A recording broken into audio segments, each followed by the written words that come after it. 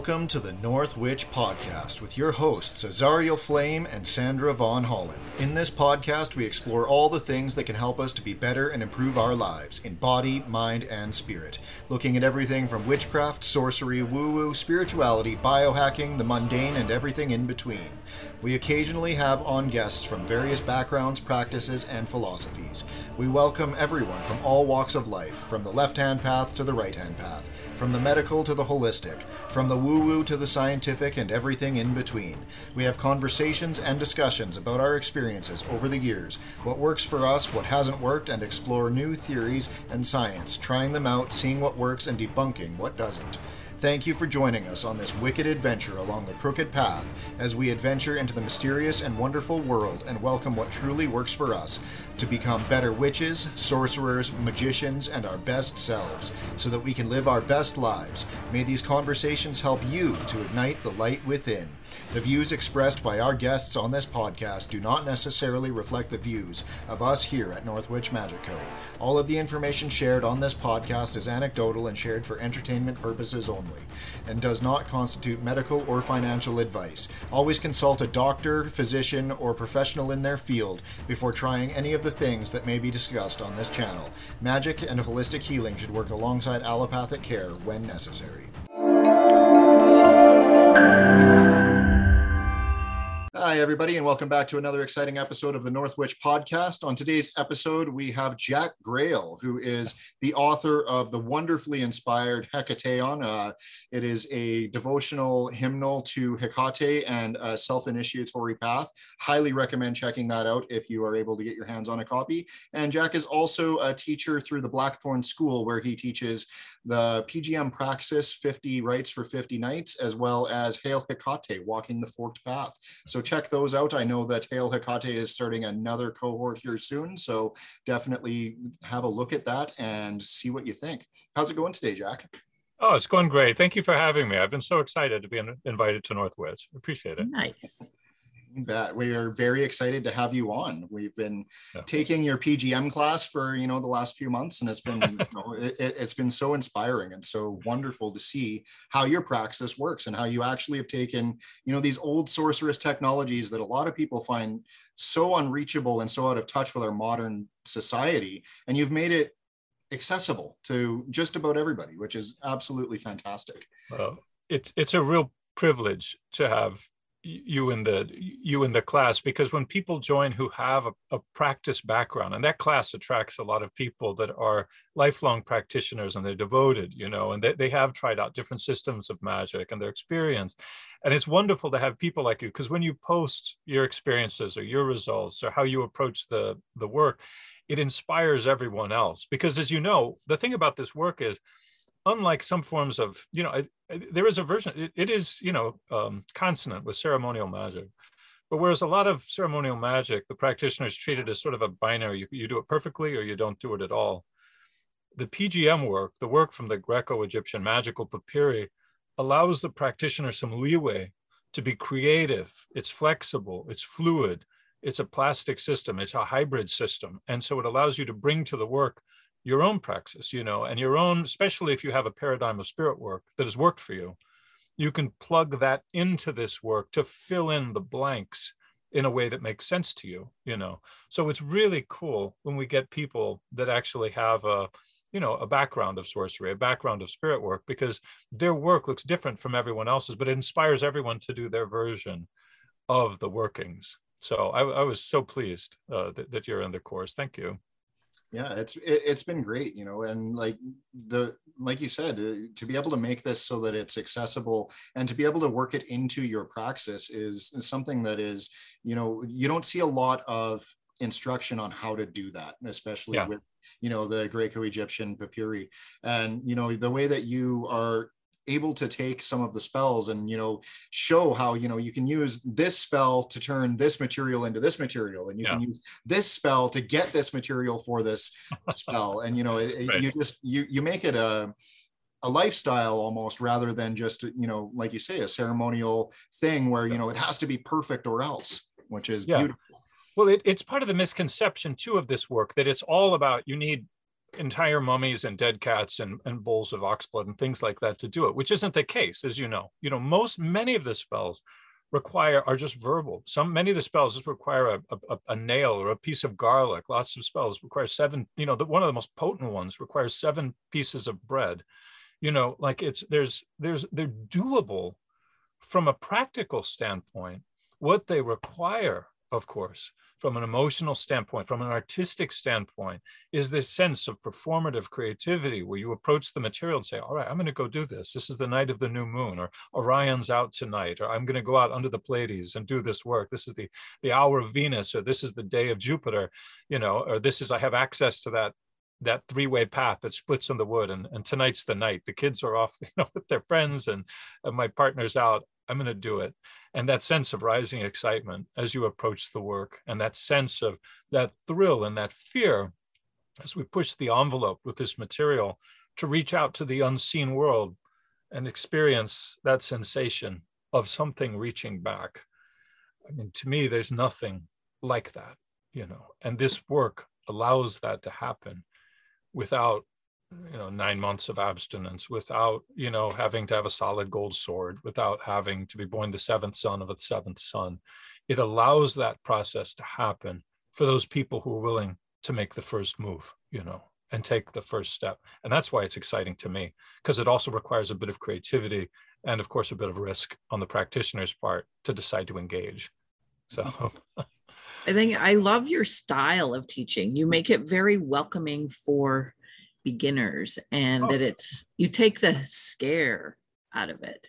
Yeah. So in my little bit of experience with Azariel hooked me up, but he's been after me for months to get on this course, and I have a lot of other things, so it just never worked out. So, and then once I plugged in, I was like, are you kidding me? Why didn't I do this? Like, it's you take the scare out of it, honestly. Like, your style of teaching is very incredible. It's very touching and kind of all encompassing. Like, so it's easy.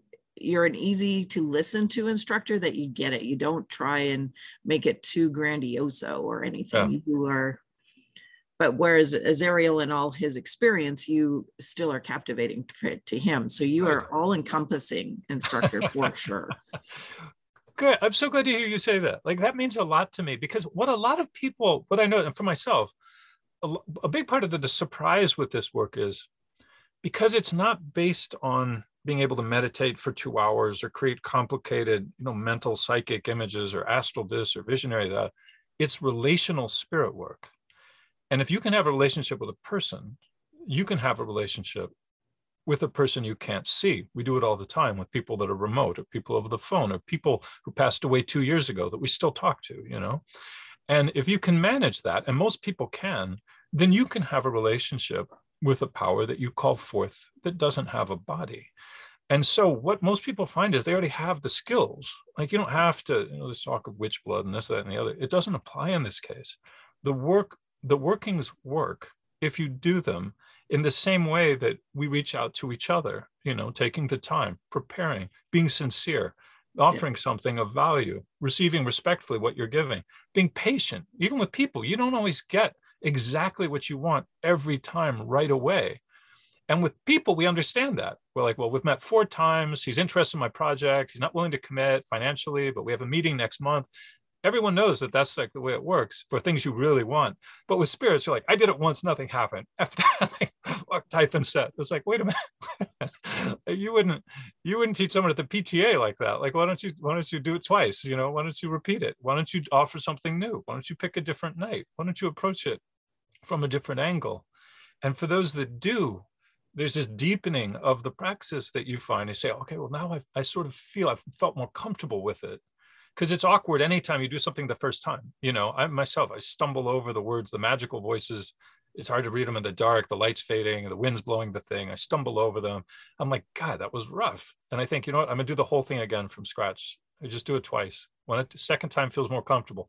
Third time, I start getting out of my head. I stop worrying, is there someone walking their dog down the path? I stop worrying, am I pronouncing some stuff wrong?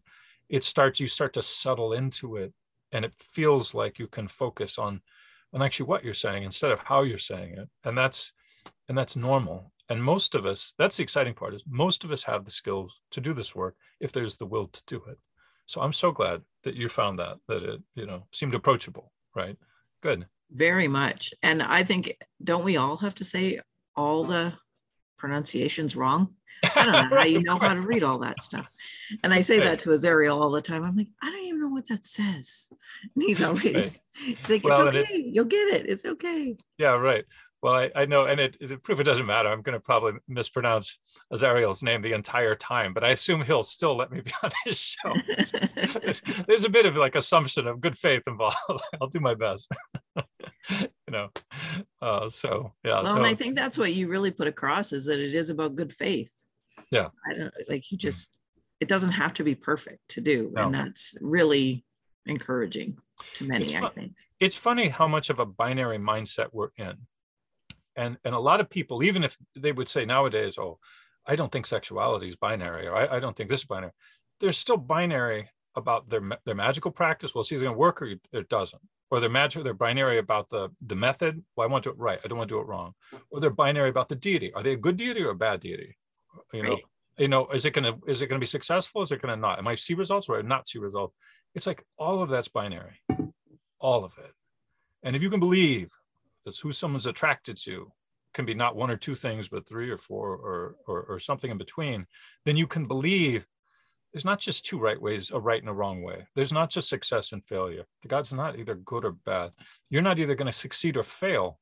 There's going to be a gradually leaning into this method of calling upon the unseen world and becoming alive to what you receive in return. That's going to enrich your life. That's going to gradually deepen your understanding of the world and your place in it, and allow you to feel in relation to things in a way that you haven't been before, and to, in a way, sacralize and give meaning to the mundane, to where you start seeing epiphanies in everyday life, and you start observing your own reactions, physical reactions to the work, and start to recognize spirit presence, not through glowing visions, which few of us have, but through the rapid beat of the heart, or as Robert Graves would say, the prickle of hair at the back of the neck, and the shiver, that frisson of the imminence of power, and to sort of discover that you are, however, like me, you might think that you're, not sensitive to those things as many are. You start to discover you can be in relation to them because you can observe them. It just takes patience, and it is working. It's working on its own terms, in its own time, in its own way, and you're part of that. And it's exciting,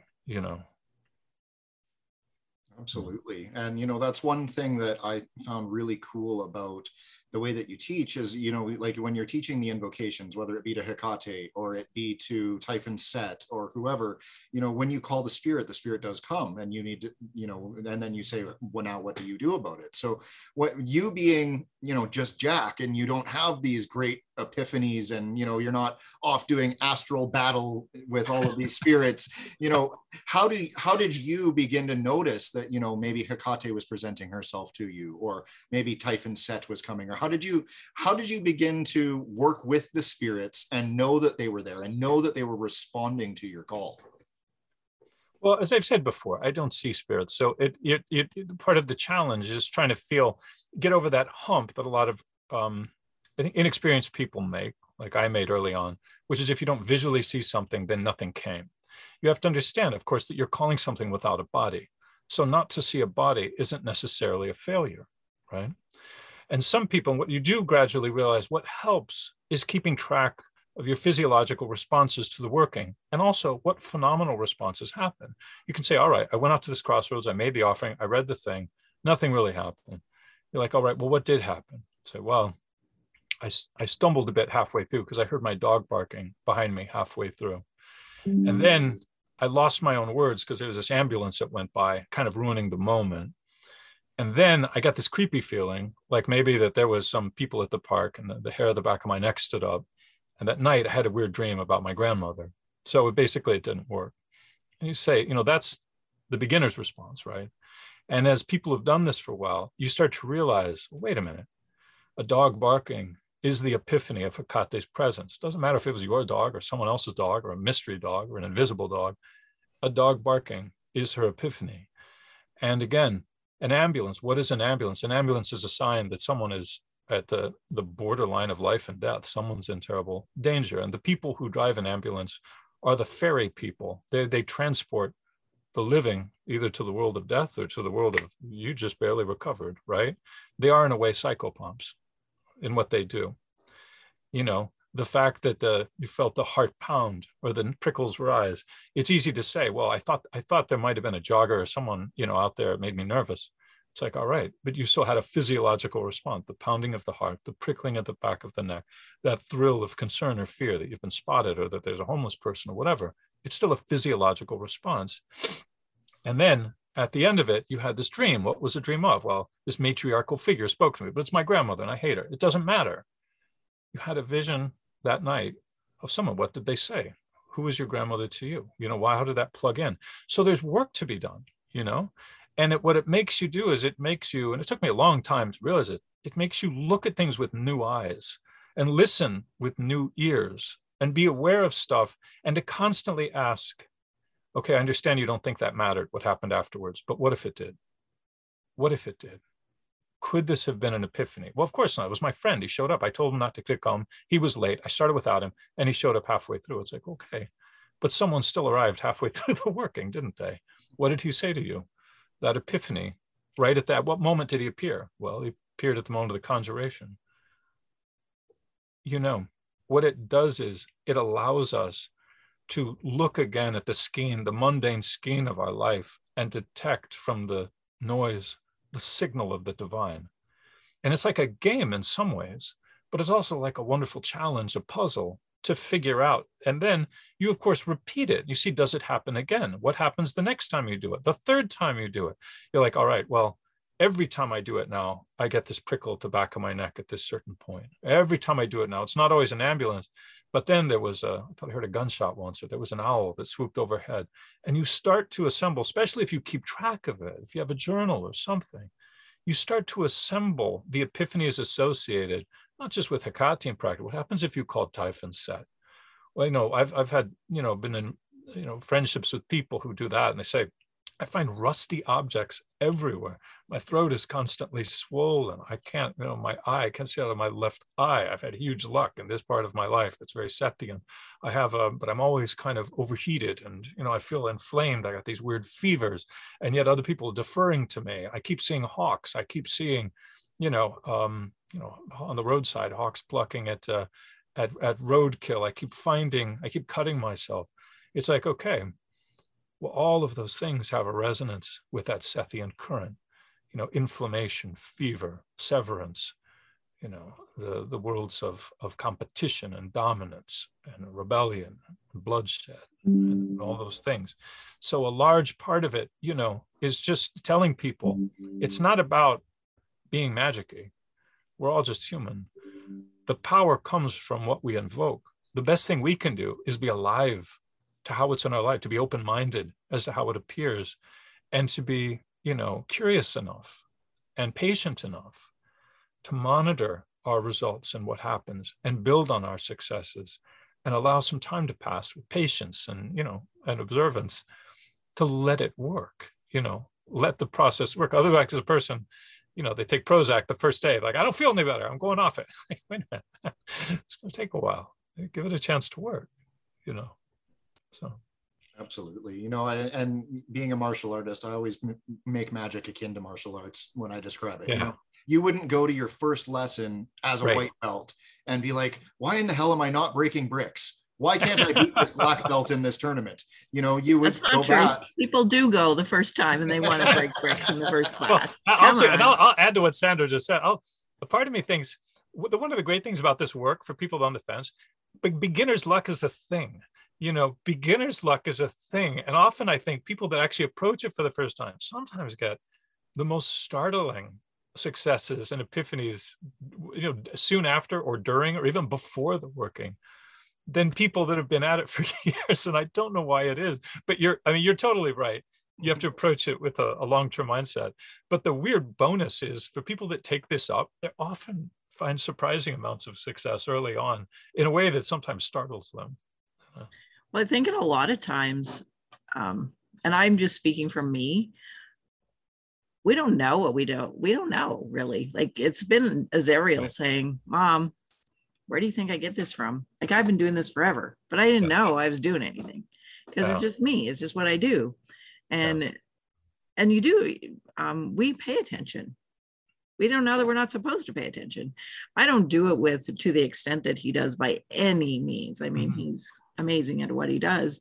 And I don't call spirits all like I don't do Hecate and all of them. I just have my people that come. So I've never labeled anything. So to actually finally listen to him and actually go further and learn more and why and how, and it's quite awesome. So I actually believe that there is so many more people like me that we just do. We don't need to, we never have needed labels, and we never needed to call on the certain whoever. We've never needed that. We just do. Does that make sense to you? Oh, it does. It does. By the way, did you hear the Hecatian epiphany of dogs barking as soon as you mentioned her name? I think you should definitely build on your successes. Clearly you have a skill. I always think too that women have an easier time with this work. They're more, generally the ones I've known have been more intuitive, have a better sense of spirit presence, have easier access to those chthonic worlds that we call from, and have a more liminal apprehension. I think, as I speak for myself as a guy, sometimes I feel like I have to work harder to get less, but I'm content with that. And so it makes sense to me to hear what you say, and I believe it 100%. Well, and Azariel noticed, like from very, very young, I was always hiding and protecting, right? And it's like, well, Mom, don't you see him right there? I'm like, you see him? So it's been an interesting growth that we've had together, and he's been so much more open and obviously gone miles and miles and miles with it, and it's been incredible. So it's kind of fun to sort of actually pay attention and embrace it now with him, and it's That's all really good. Cool. That's really cool that you have that together. So, Jack, I was just reading your book again last night, which is, honestly, one of the most beautiful works of art in the Hecatean current that I have worked with.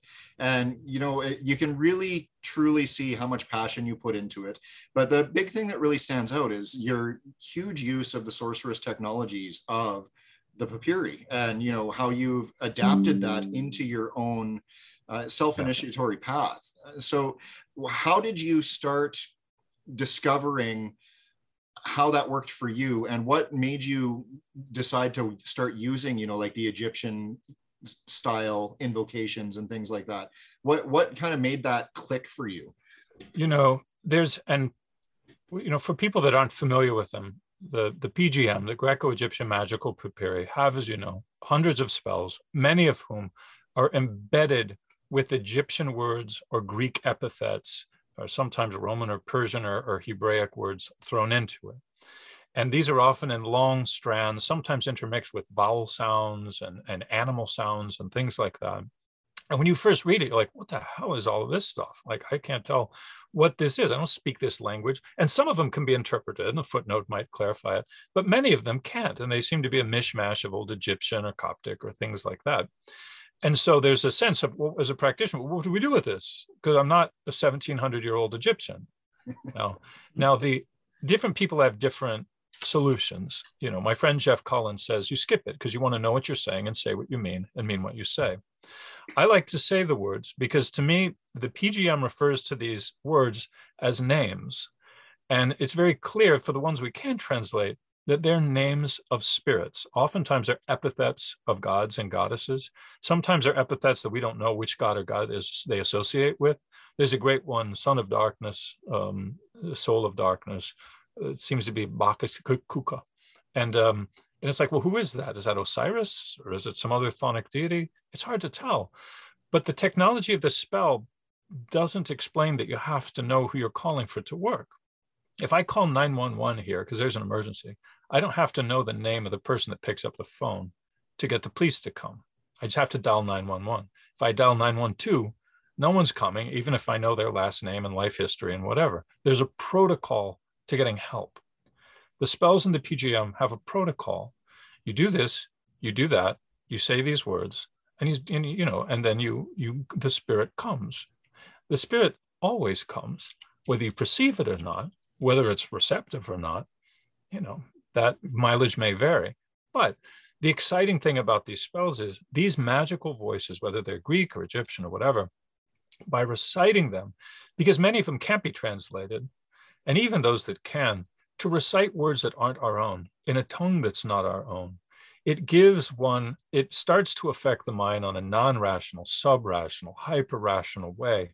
It's trance-like reciting these words, because they're not you speaking anymore. It's you saying a name, and like any word that you recite repeatedly till it loses the logic of it, these names themselves do two things. One, they put us in a different mindset. And two, since they are names, they call a spirit. Yeah, they call a spirit. And so when I noticed the power of these words, when I started writing my own hymns, I would incorporate those words, some of them carefully chosen, into my own writings, because I wanted those spirits from that spell helping the practitioner in my spell. Here's an example. I'm going to grab my book and flip it too. This is one of the spells people are supposed to recite, an invocation for people doing what I call the 9-day rite, which is a 9-day ritual to commit to Hecate practice. It's just a page long, if you don't mind me reading it. And I'll read it, and then I'll talk about what the magical words are. So you're calling upon Hecate, and you say, "O indomitable darkness that dwells in the heart of light, O formless fire that informs the womb of night, O woman astride an open grave, giving birth to life, O child with a dog's face, whose left hand is a knife, polymorphos, polyprosopos, aphratos, apletos, anessa, anessa, Hecate." And there's more along those lines, right? But so the chorus is words in Greek, and they mean many-formed, many-faced, without a name, queen, Hecate, unknowable. And so, it's important to notice they're not even in, they are Greek epithets. They're not even in proper, they're not in the proper, a tense. They could be improved. But the point is, it doesn't matter. I use them as magical voices. They're meant to call upon different epithets of Hecate. Interestingly, within the console, they both have two functions. One, to draw her closer, to show, hey, I know something about you, and I'm going to recite it in the language in which you were invoked early on.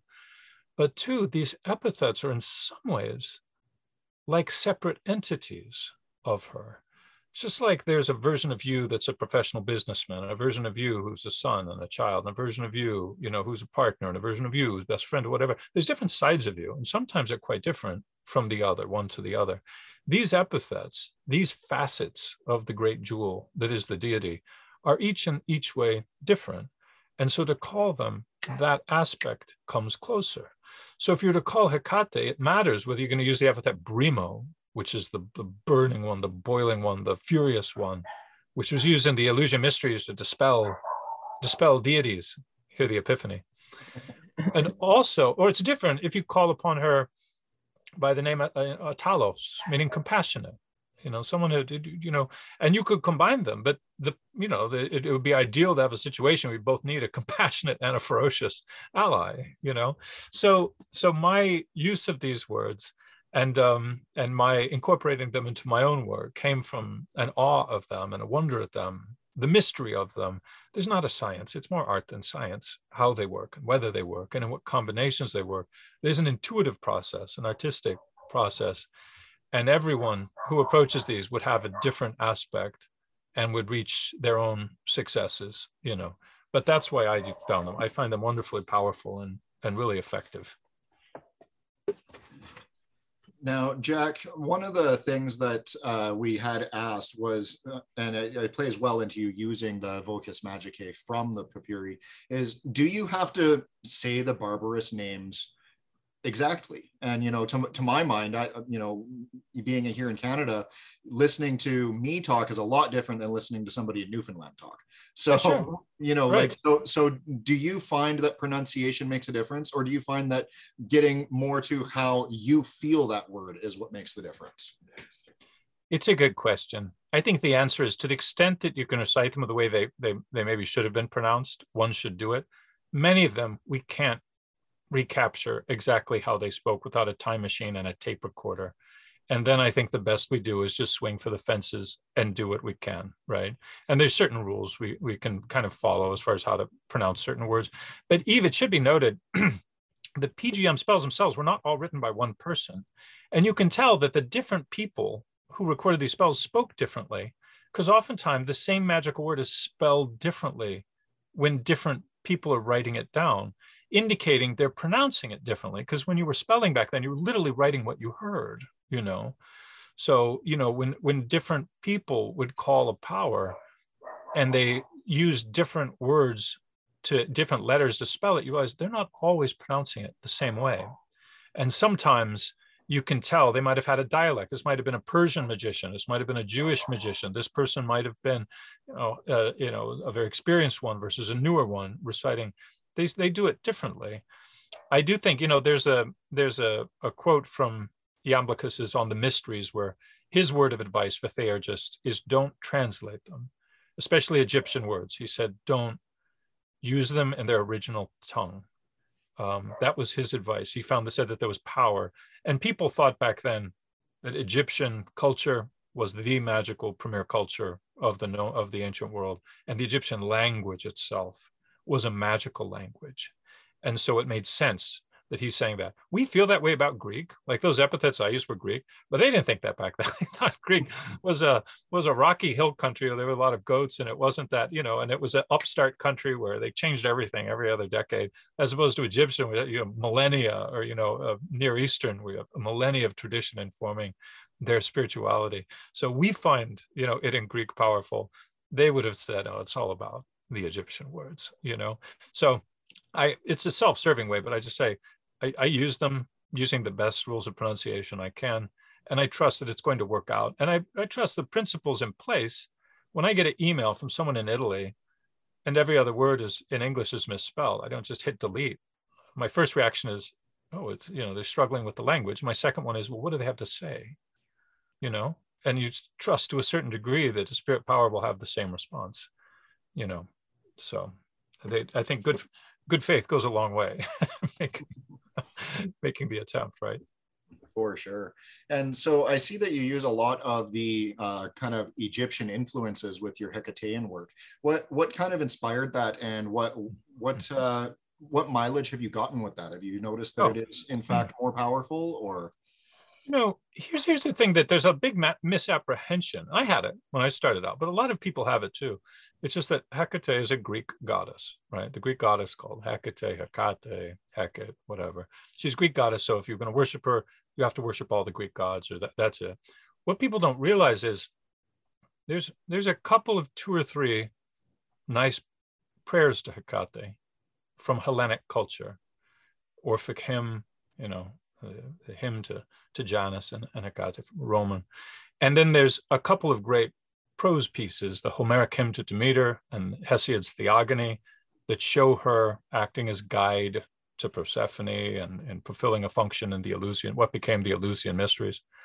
But almost all of the magic spells invoking Hecate are African, which is to say, they're from Thebes. They're the PGM. They're taken from the Greco-Egyptian magical papyri, which were dug up from a tomb in Thebes. Thebes is not northern Egypt. Thebes is in southern Egypt. Thebes is close to Nubia. Thebes was the cult center of Egypt, and its prime had 40,000 priests alone. It was where you went for pilgrimage and stuff like that. And there's other people say, oh, well, that's Egyptian, not African. But this comes to this racist and disproven theory that people had 100 years ago, because the Egyptians were so accomplished. A lot of white scholars said, well, they must have been kind of a white race that came to Northern Africa and subdued the darker races. But this is a bunch of nonsense. They were the same ethnic group as the Northern Africans in the countries that surrounded them. So that means that these spells, which were written under Roman rule after there'd been a few centuries of Hellenic influence after Alexander the Great conquered Egypt, but these spells were an expression of an indigenous African magical tradition that was expressed within the context of a hybridized culture that came after Hellenic and Roman rule, right? And there were a bunch of Jews living there too, and there was a Persian influence. There were Gnostic Christians when this stuff was written, because it was written about the 3rd century AD. There were all kinds of influences, and this magic reflects it, because the magic of the PGM is street magic. It's outlaw magic. It wasn't legal to perform in Rome, and it would have been probably performed by Egyptian priests or lectors or scribes on their off hours for a clientele sort of under the table, calling upon sometimes Egyptian gods, sometimes Greek gods, sometimes a synthesis of the two, sometimes Hebraic angels, sometimes Gnostic aspects of the demiurge like Abrasax and Yahweh. And so it's this wonderful, it's a hybrid, it's an alloy of different spiritual traditions, but it was done originally by Africans for Africans.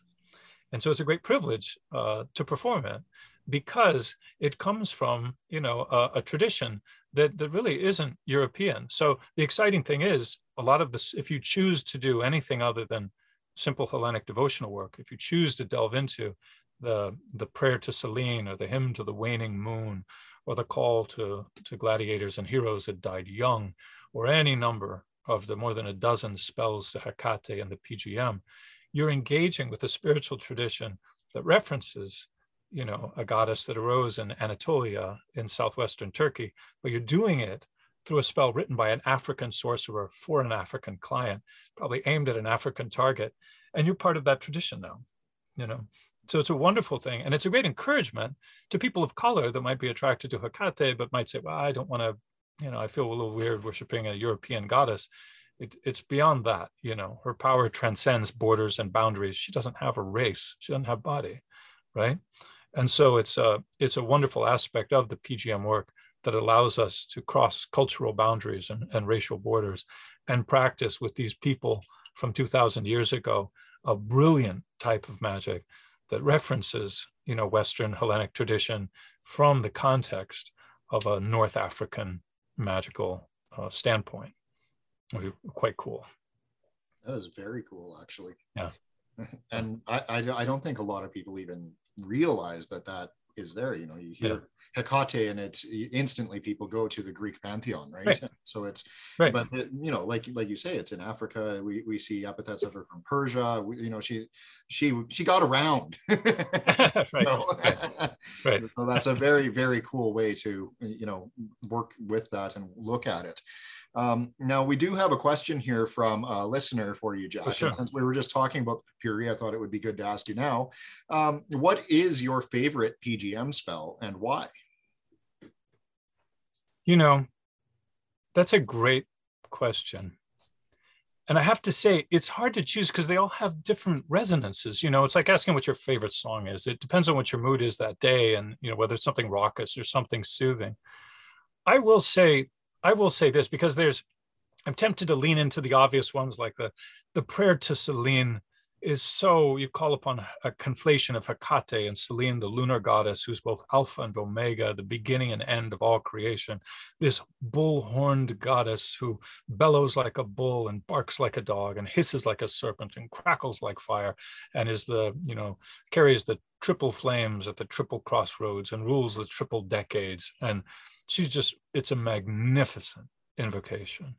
So I lean toward that, and then I lean toward the prayer to the waning moon, which is, of course, a baneful working, calling upon Hecate in her most malefic aspect, and by all these her aspects as a bringer of madness and a goddess of the crossroads who rules restless spirits and all that.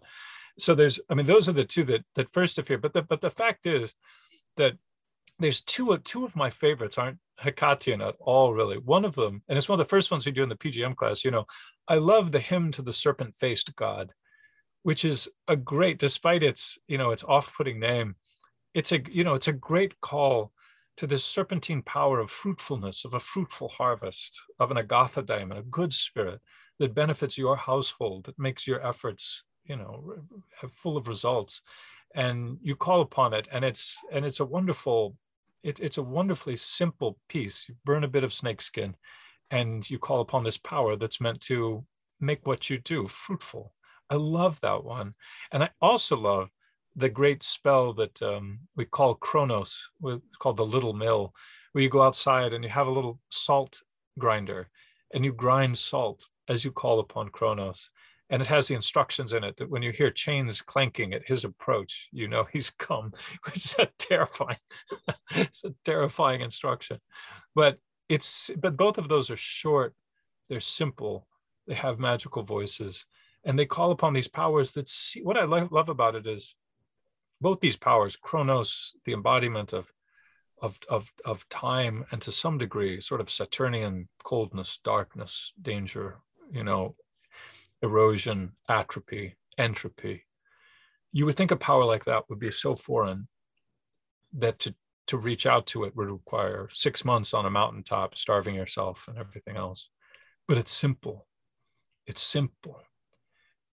It's frighteningly simple how to contact that power.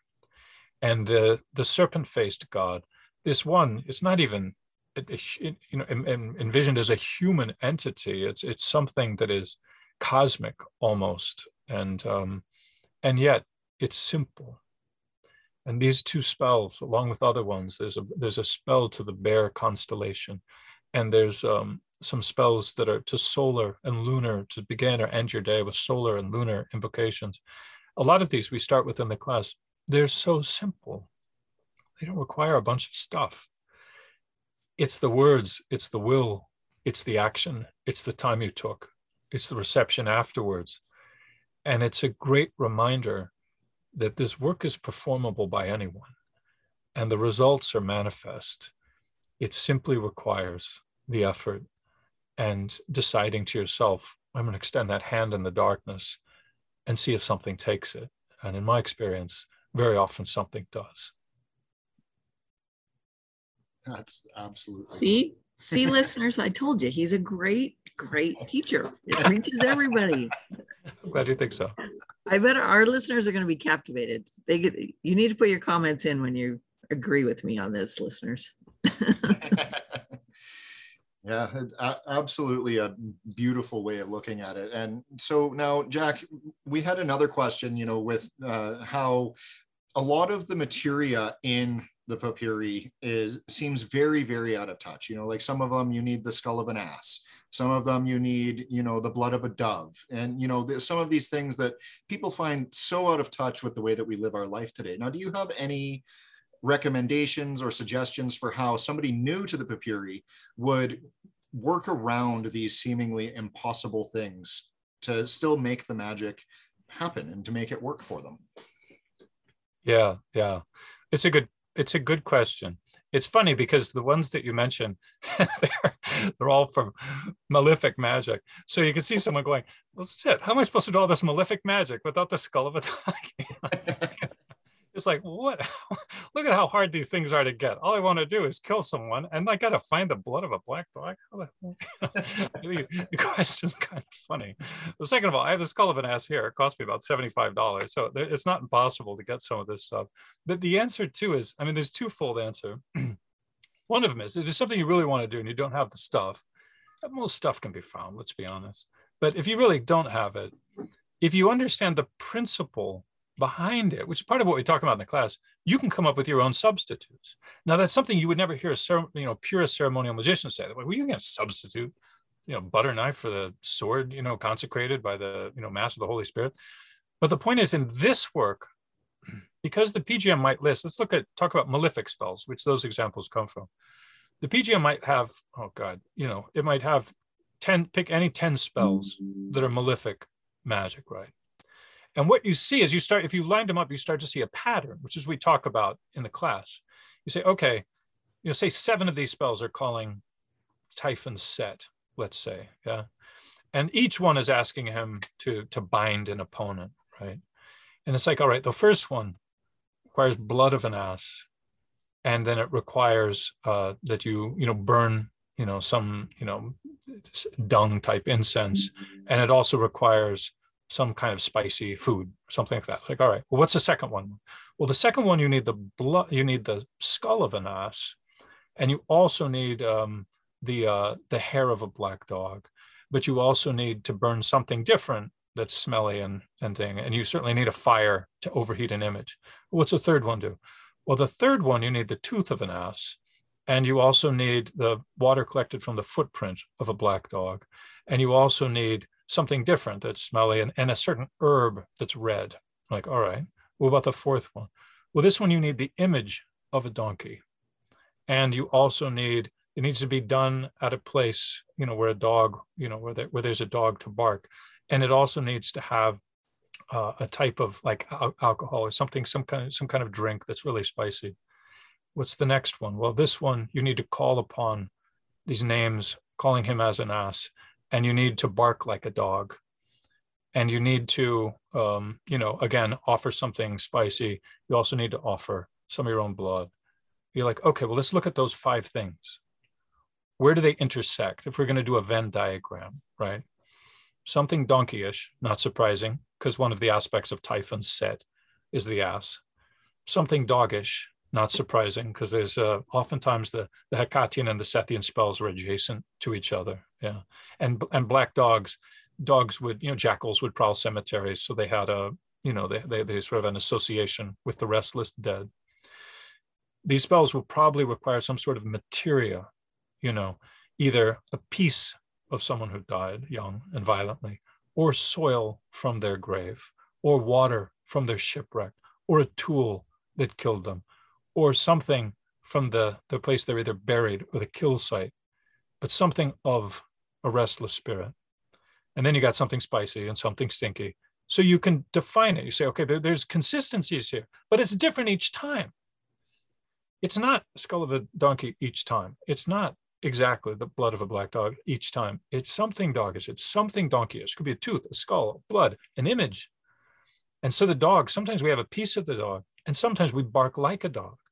So you ask yourself, what if I brayed like a donkey and drew one on papyrus in ink that's myrrh with a bit of red ink, because red is a very Sethian color, right?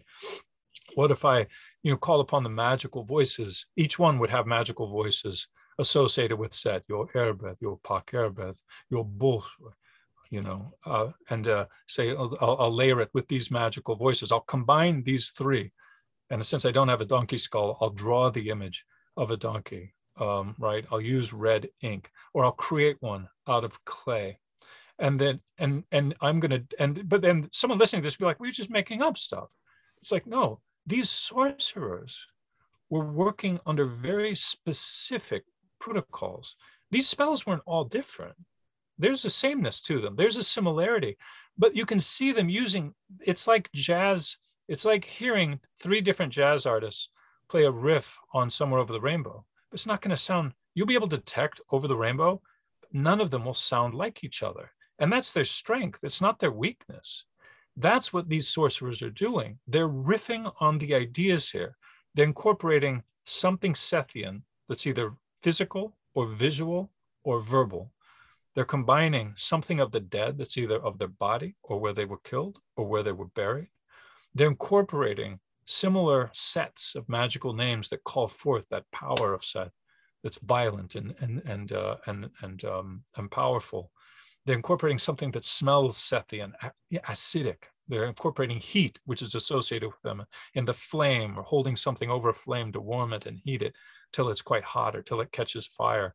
They're incorporating an offering. It might be spicy and all that. And so when you see this pattern, you think, okay, now I know what to do.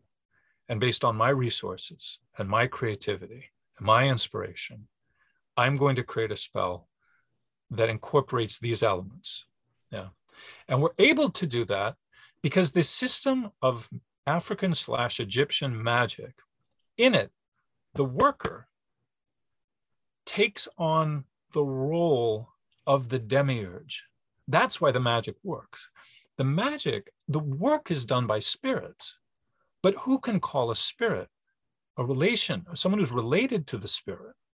And typically Egyptian priests from thousands of years before the PGM was created, when they were to do a working like this, they would self-announce, I am Heka. And Heka was both the god of magic and magic itself. Heka was the eldest born of the gods.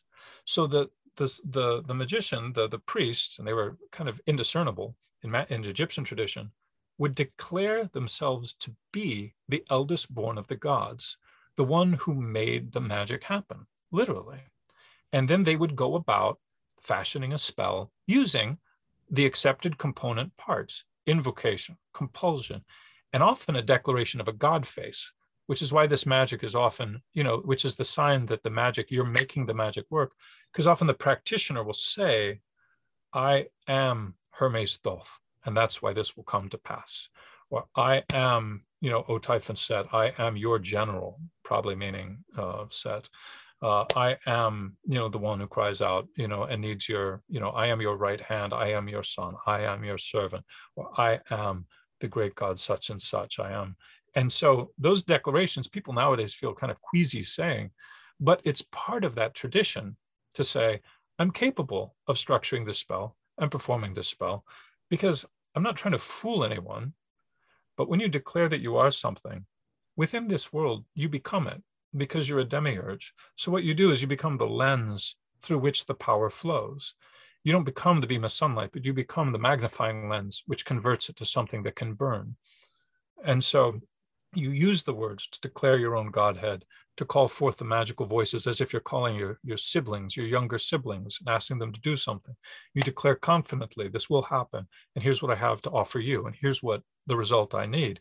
And then there's certain protocols in these spells where you recognize their genealogy, you recognize their associations, you point out you're doing this maybe on the right day or with the right offerings to show that you've done your research and you're worthy of their respect and attention, because you're not taking the process lightly. You often offer something to them, and you may even call someone higher them to say, make sure this happens, because I know you are even higher than the person I'm calling, and I want to be sure that this happens. So it can have a hierarchy to it, like in ceremonial magic. So if you look at that as a whole, it's all doable.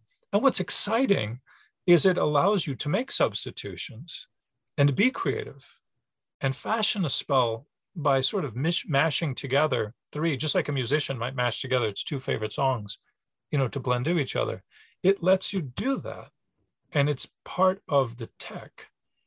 And so that's part of why this work is doable, even for people that see an ingredient and are like, the spell's great, but there's one ingredient I don't have.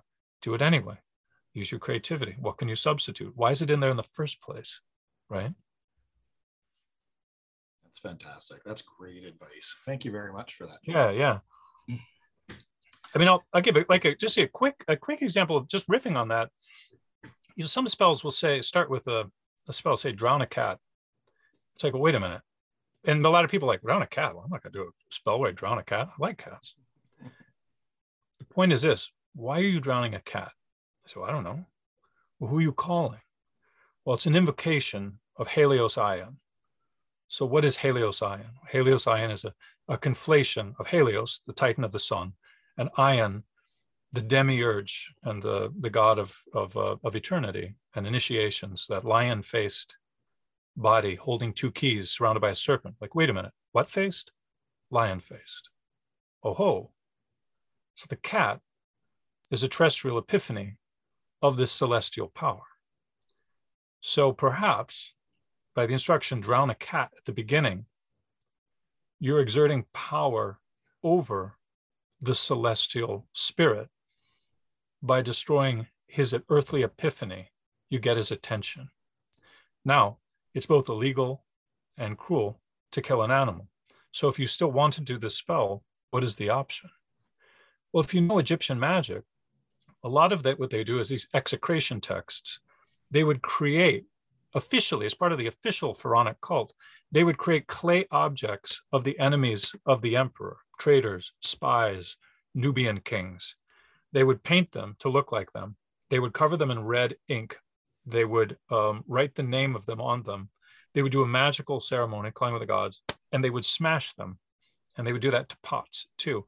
And this was something they ritually did on a daily basis. Magical praxis and curses were an official aspect of the Egyptian cult. So you look at that and you're like, okay, they use magic to enliven this clay object to represent this enemy king, and then they destroyed it. So knowing that, why couldn't you create a clay cat, write the word, Helios Ion or clay cat on it, paint it red. There's different spells in the PGM to transmute or enliven something, declare it to be a cat, and and shadow the object at the beginning of the spell, and then do the call and the invocation. That is consonant with, it's not just a new age modern replacement because we can't bear to kill something. That is consonant with the cultural magic from which this spell derived.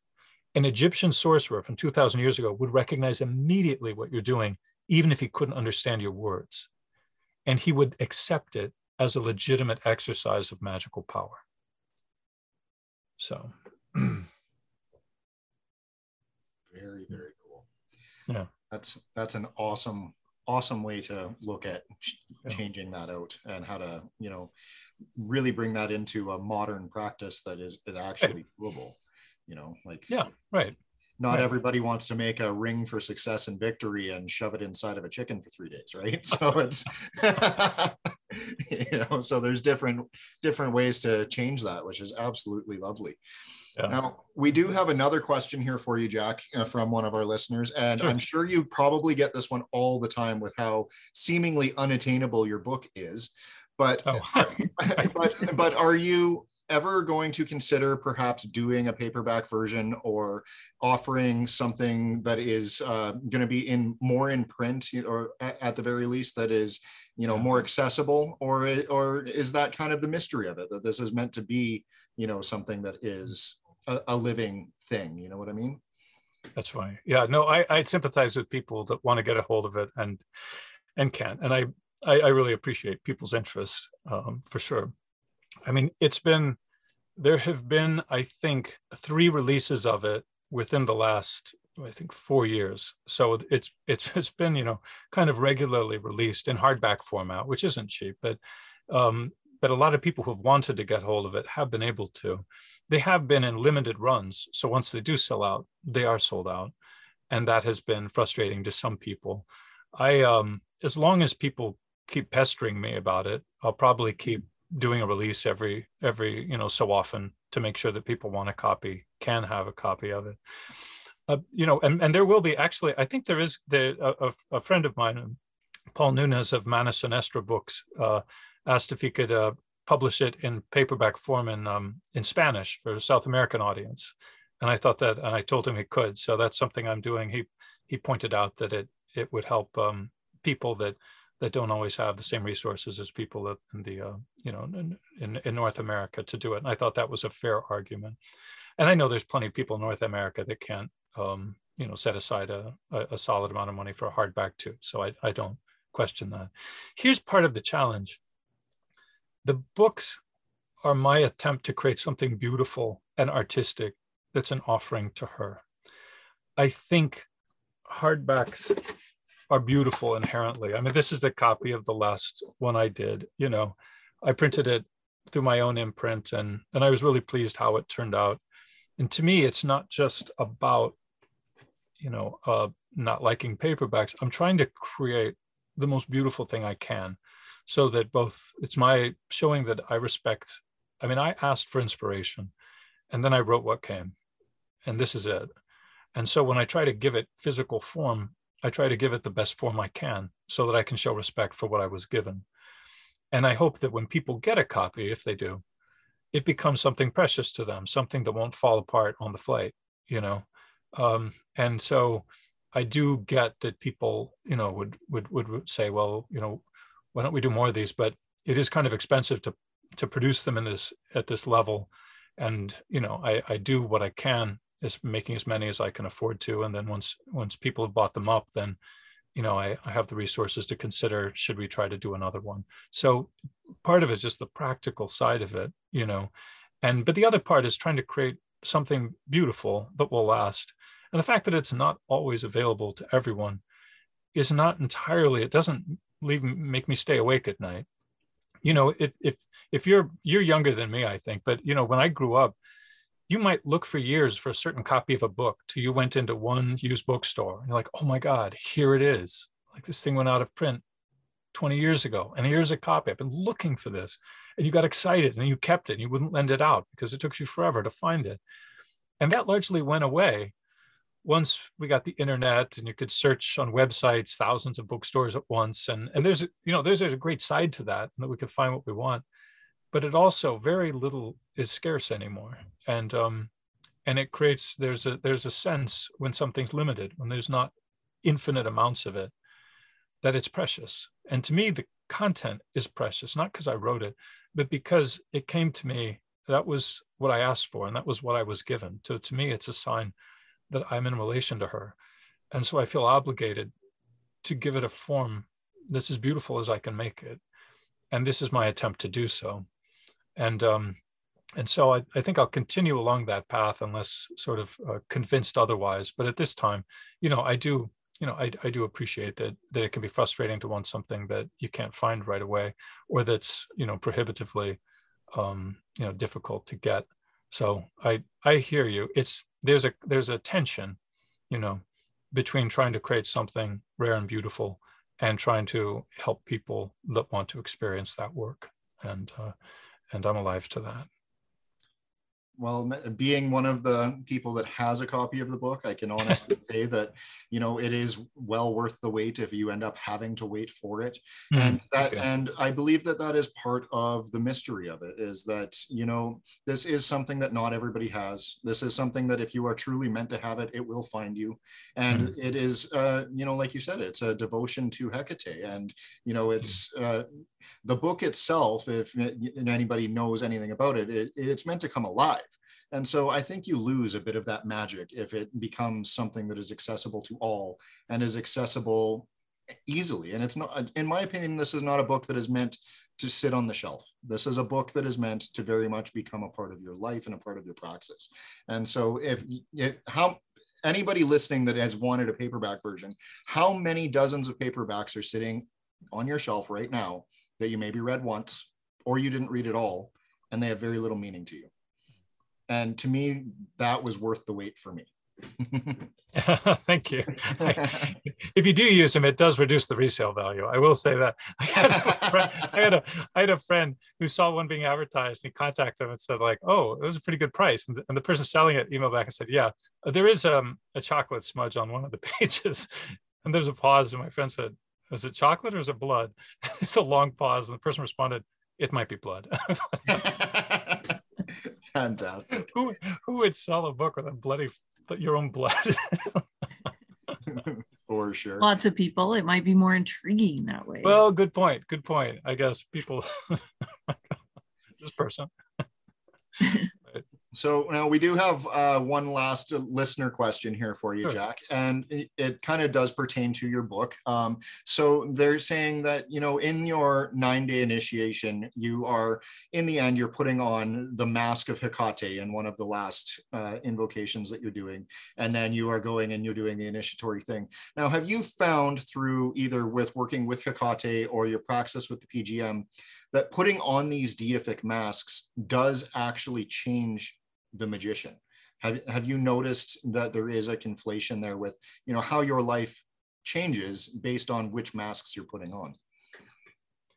I do think, and that's a very, it's something that wearing masks, is cross-culturally considered a spiritual and artistic act that's transformative. The Egyptians certainly did it. Actors did it in Hellenic theater, and certainly in African magic, and it's considered transformative, so much so that even today, if you're working with masks in a theater performance, there's a very specific protocol as to how you're supposed to touch them, how you're supposed to hang them. You're not supposed to lay them on their face. You're not supposed to grab them by the face. They're supposed to be hung, not left lying around. There's really specific protocols, because even when theater is secular, which it never 100% is, but even when it ostensibly is, there's a sense of respect for these items of power. And a mask is inherently powerful.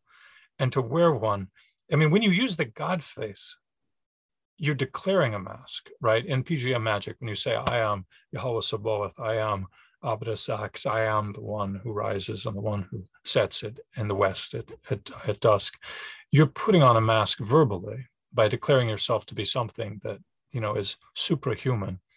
But if you're using a physical mask, and in my book, I talk about consecrating a mask to Dionysus, if you're using a physical mask, then that experience is heightened, because placing a physical mask over the body, it sort of relieves you of the obligation to be yourself, with most of us find exhausting without even knowing it. I remember I was in the room when my grandfather died, and when he died, his face relaxed and he looked different than I'd ever seen him before. He looked so much younger. And I thought, for the first time in my life, oh my God, he's really handsome, actually. His whole life had been kind of holding his face in a way to look nice and unassuming. And when he relaxed, there was almost a majesty to him, and that I'd never noticed. He was wearing a mask without probably even noticing it himself.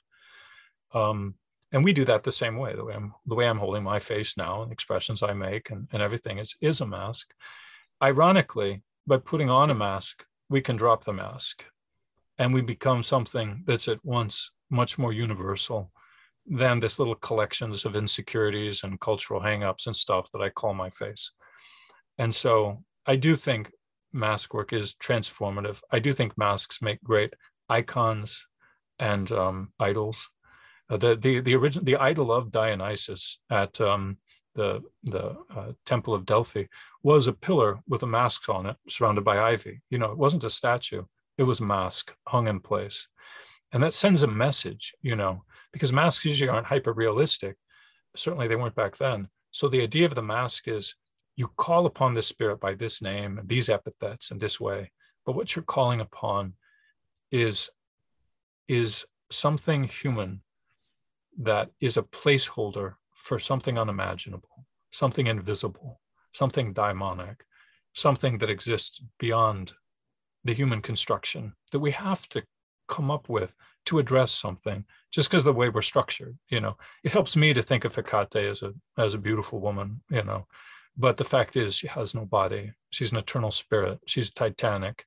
She seems to be the embodiment of liminality, of thresholds, in such a way that she both is at the heart of everything and on the outside of everything, dividing everything and providing the inflection point for everything that has happened to happen and everything that will happen to become.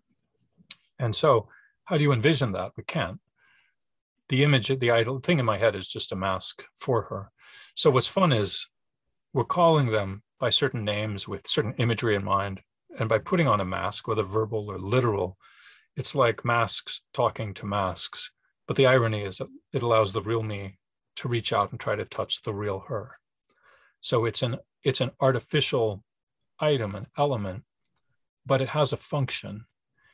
And it can be as simple as can be, because you can buy a beautiful mask, spend a lot of money. You can make one, which requires some artistry and planning. Or in the simplest way, you could get a bit of black translucent cloth and just put it over your face and tie it off. And there's your mask. You're no longer yourself, It's the same thing of putting, a veil over you, which used to be common when women wore them. Or even Socrates is said to have, put a veil over his face when he was ashamed. There's a sense of covering yourself in moments of real intimacy. And so yeah, I think it's a great bit of tech. It's something we don't do much in the West, unless we're doing something very formal, like a ritual play. But I think it does have a role in ritual work, and that it can be transformative. Yeah. So it's a good question. Very nice. Great explanation, as always. Thanks. So now here's a question from me, Jack. Yeah. When you started getting the call and the inkling to work with Hecate, how did you know that was where you were going? How did you get on that path? How did you know that it was Hecate reaching out to you? And how did you know that this would become, like a lifelong devotion? I didn't. It was by fumbling intuitively in the darkness, the same way I stumbled trying to, in the bathroom, trying to reach the outlet without knocking over the medicine cabinet. It's just by trying to, I think there was a part of me that wanted something that I felt that I had plateaued, and that there was a part of me that was either dormant or dead spiritually. And I realized that it wasn't going to be a subtle fix, that there needed to be something to break the ice. If you want to break 6 inches of ice, you can't use a toothpick, you need a pickaxe, you know. And so I intuitively reached out towards something that was the opposite of what I had worshiped before, having come from a traditional Christian background, which was a deity that was feminine instead of masculine, a deity that was chthonic instead of celestial, a deity which was amoral instead of moral, a deity that was transgressive instead of orthodox, and basically looking for the opposite of what I had had in order to get the opposite place that I was now. And I knew of her because I, read the play Macbeth, in which she appears, and I had some passing knowledge of Greek mythology. But it wasn't like I was like, well, I want to be a Hellenic. I really had no spiritual attraction to the world, or I didn't want to pretend to be an ancient Greek or something. I wanted to be myself, living now in the world I live in. But I wanted to be I wanted to be in relation to a spiritual power, and I had just lost the ability to connect with the powers that I'd grown up with.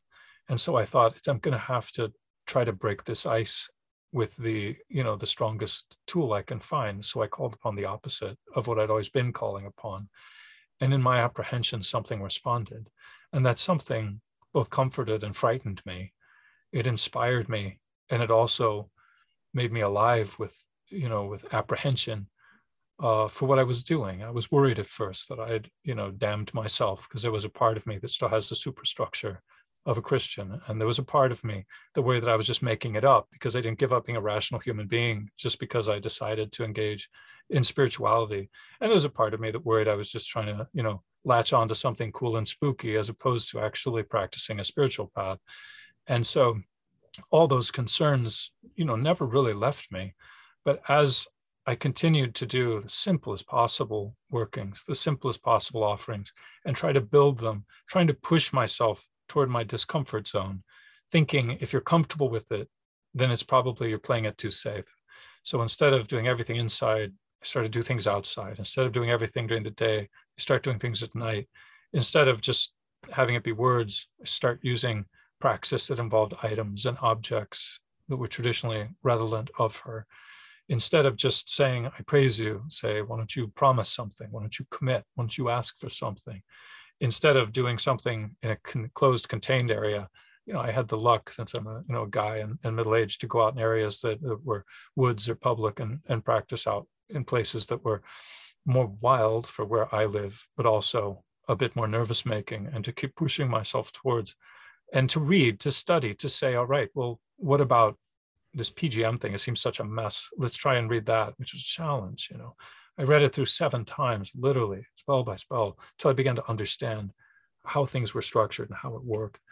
And then, to be honest with my own workings, saying, I'm not getting anything out of this, but that one thing I did, that really freaked me out. But it seemed to work. Something about that was different.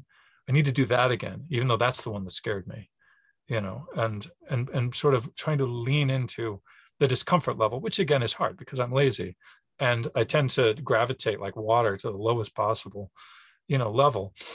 So it's been a struggle with myself to identify what I need and how I can go for it in such a way, and be honest about what I'm getting back, and feel like I am in relation to this power, and to deal with the constant challenge of plateauing, and the constant challenge of becoming bored with my own praxis, and the constant challenge of trying to make more of what I'm doing than I am, or being dishonest about my results. And so there's a continual struggle to keep it real, and writing the book was part of that thing, an attempt to challenge myself to give back what I was giving. And teaching the classes was an attempt to learn more because you learn, as you learn more by talking about it with people who care. And so the teaching wasn't because I thought, well, I know so much now, I'll share it. It was more like a way I need to discover what I know by talking to people about it. And this is how I did it.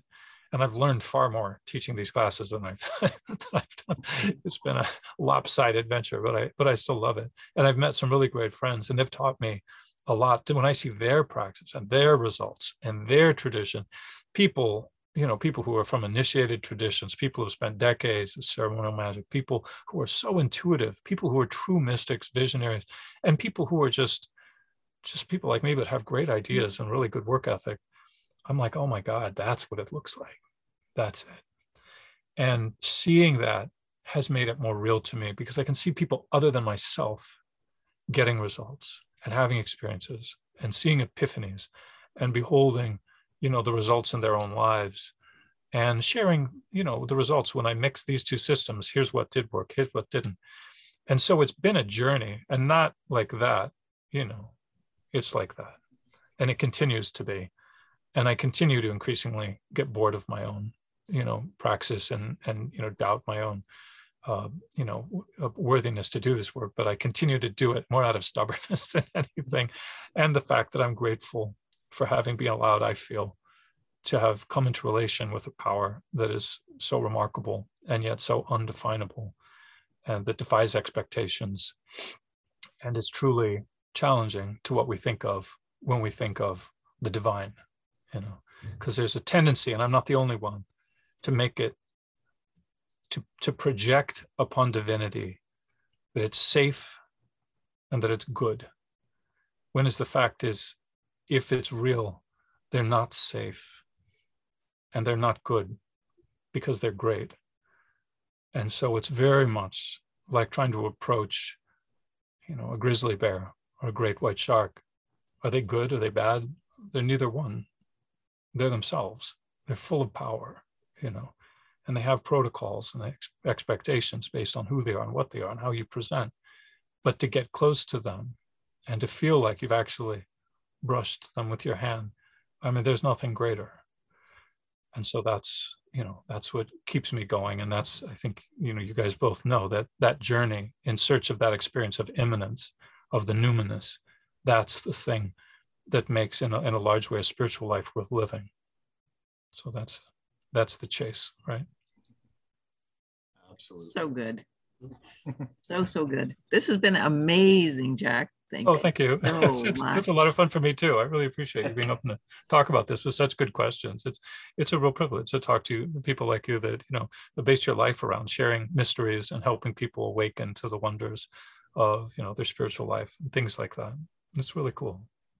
Yeah, thank you for coming on today, Jack. It was, absolutely. A true pleasure. And, the way that you approach these things it's such a breath of fresh air from, some of the way that we see things presented in the occult communities, or, in any of even in the PGM, the people that are, it has to be done with the blood of a black dog. And if you don't have it, it can't be done. And, right. So it's a very refreshing and honest take of, somebody who has walked the walk. And I absolutely appreciate that. Cool. I completely enjoy your style. Thanks a lot. I'm in awe of it. So thank you so very, very much. Yeah, absolutely. Thank you again. It's a real pleasure being on your show. I think it's a great show. And I look forward to talking to you guys again. Awesome. Yeah, we would love to have you again sometime in the future, if you're willing.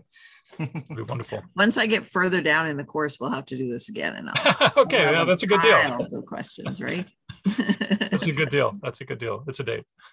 Awesome. So if anybody listening to this is interested, Jack has another cohort of the Hail Hecate course is coming up, I believe, at the end of this month. So I believe it's on the 30th it starts. Is that right? That's right. May 30th is when it goes up. So let me know.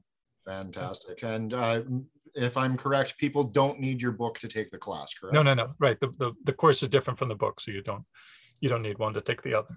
Awesome. Fantastic. So check out the Blackthorn School and Jack Grayle's classes. As you have heard from his absolutely stunning and wonderful explanations, Jack is a fantastic teacher and we cannot recommend him enough. So thank you all for tuning into this episode, and we will see you in the next one.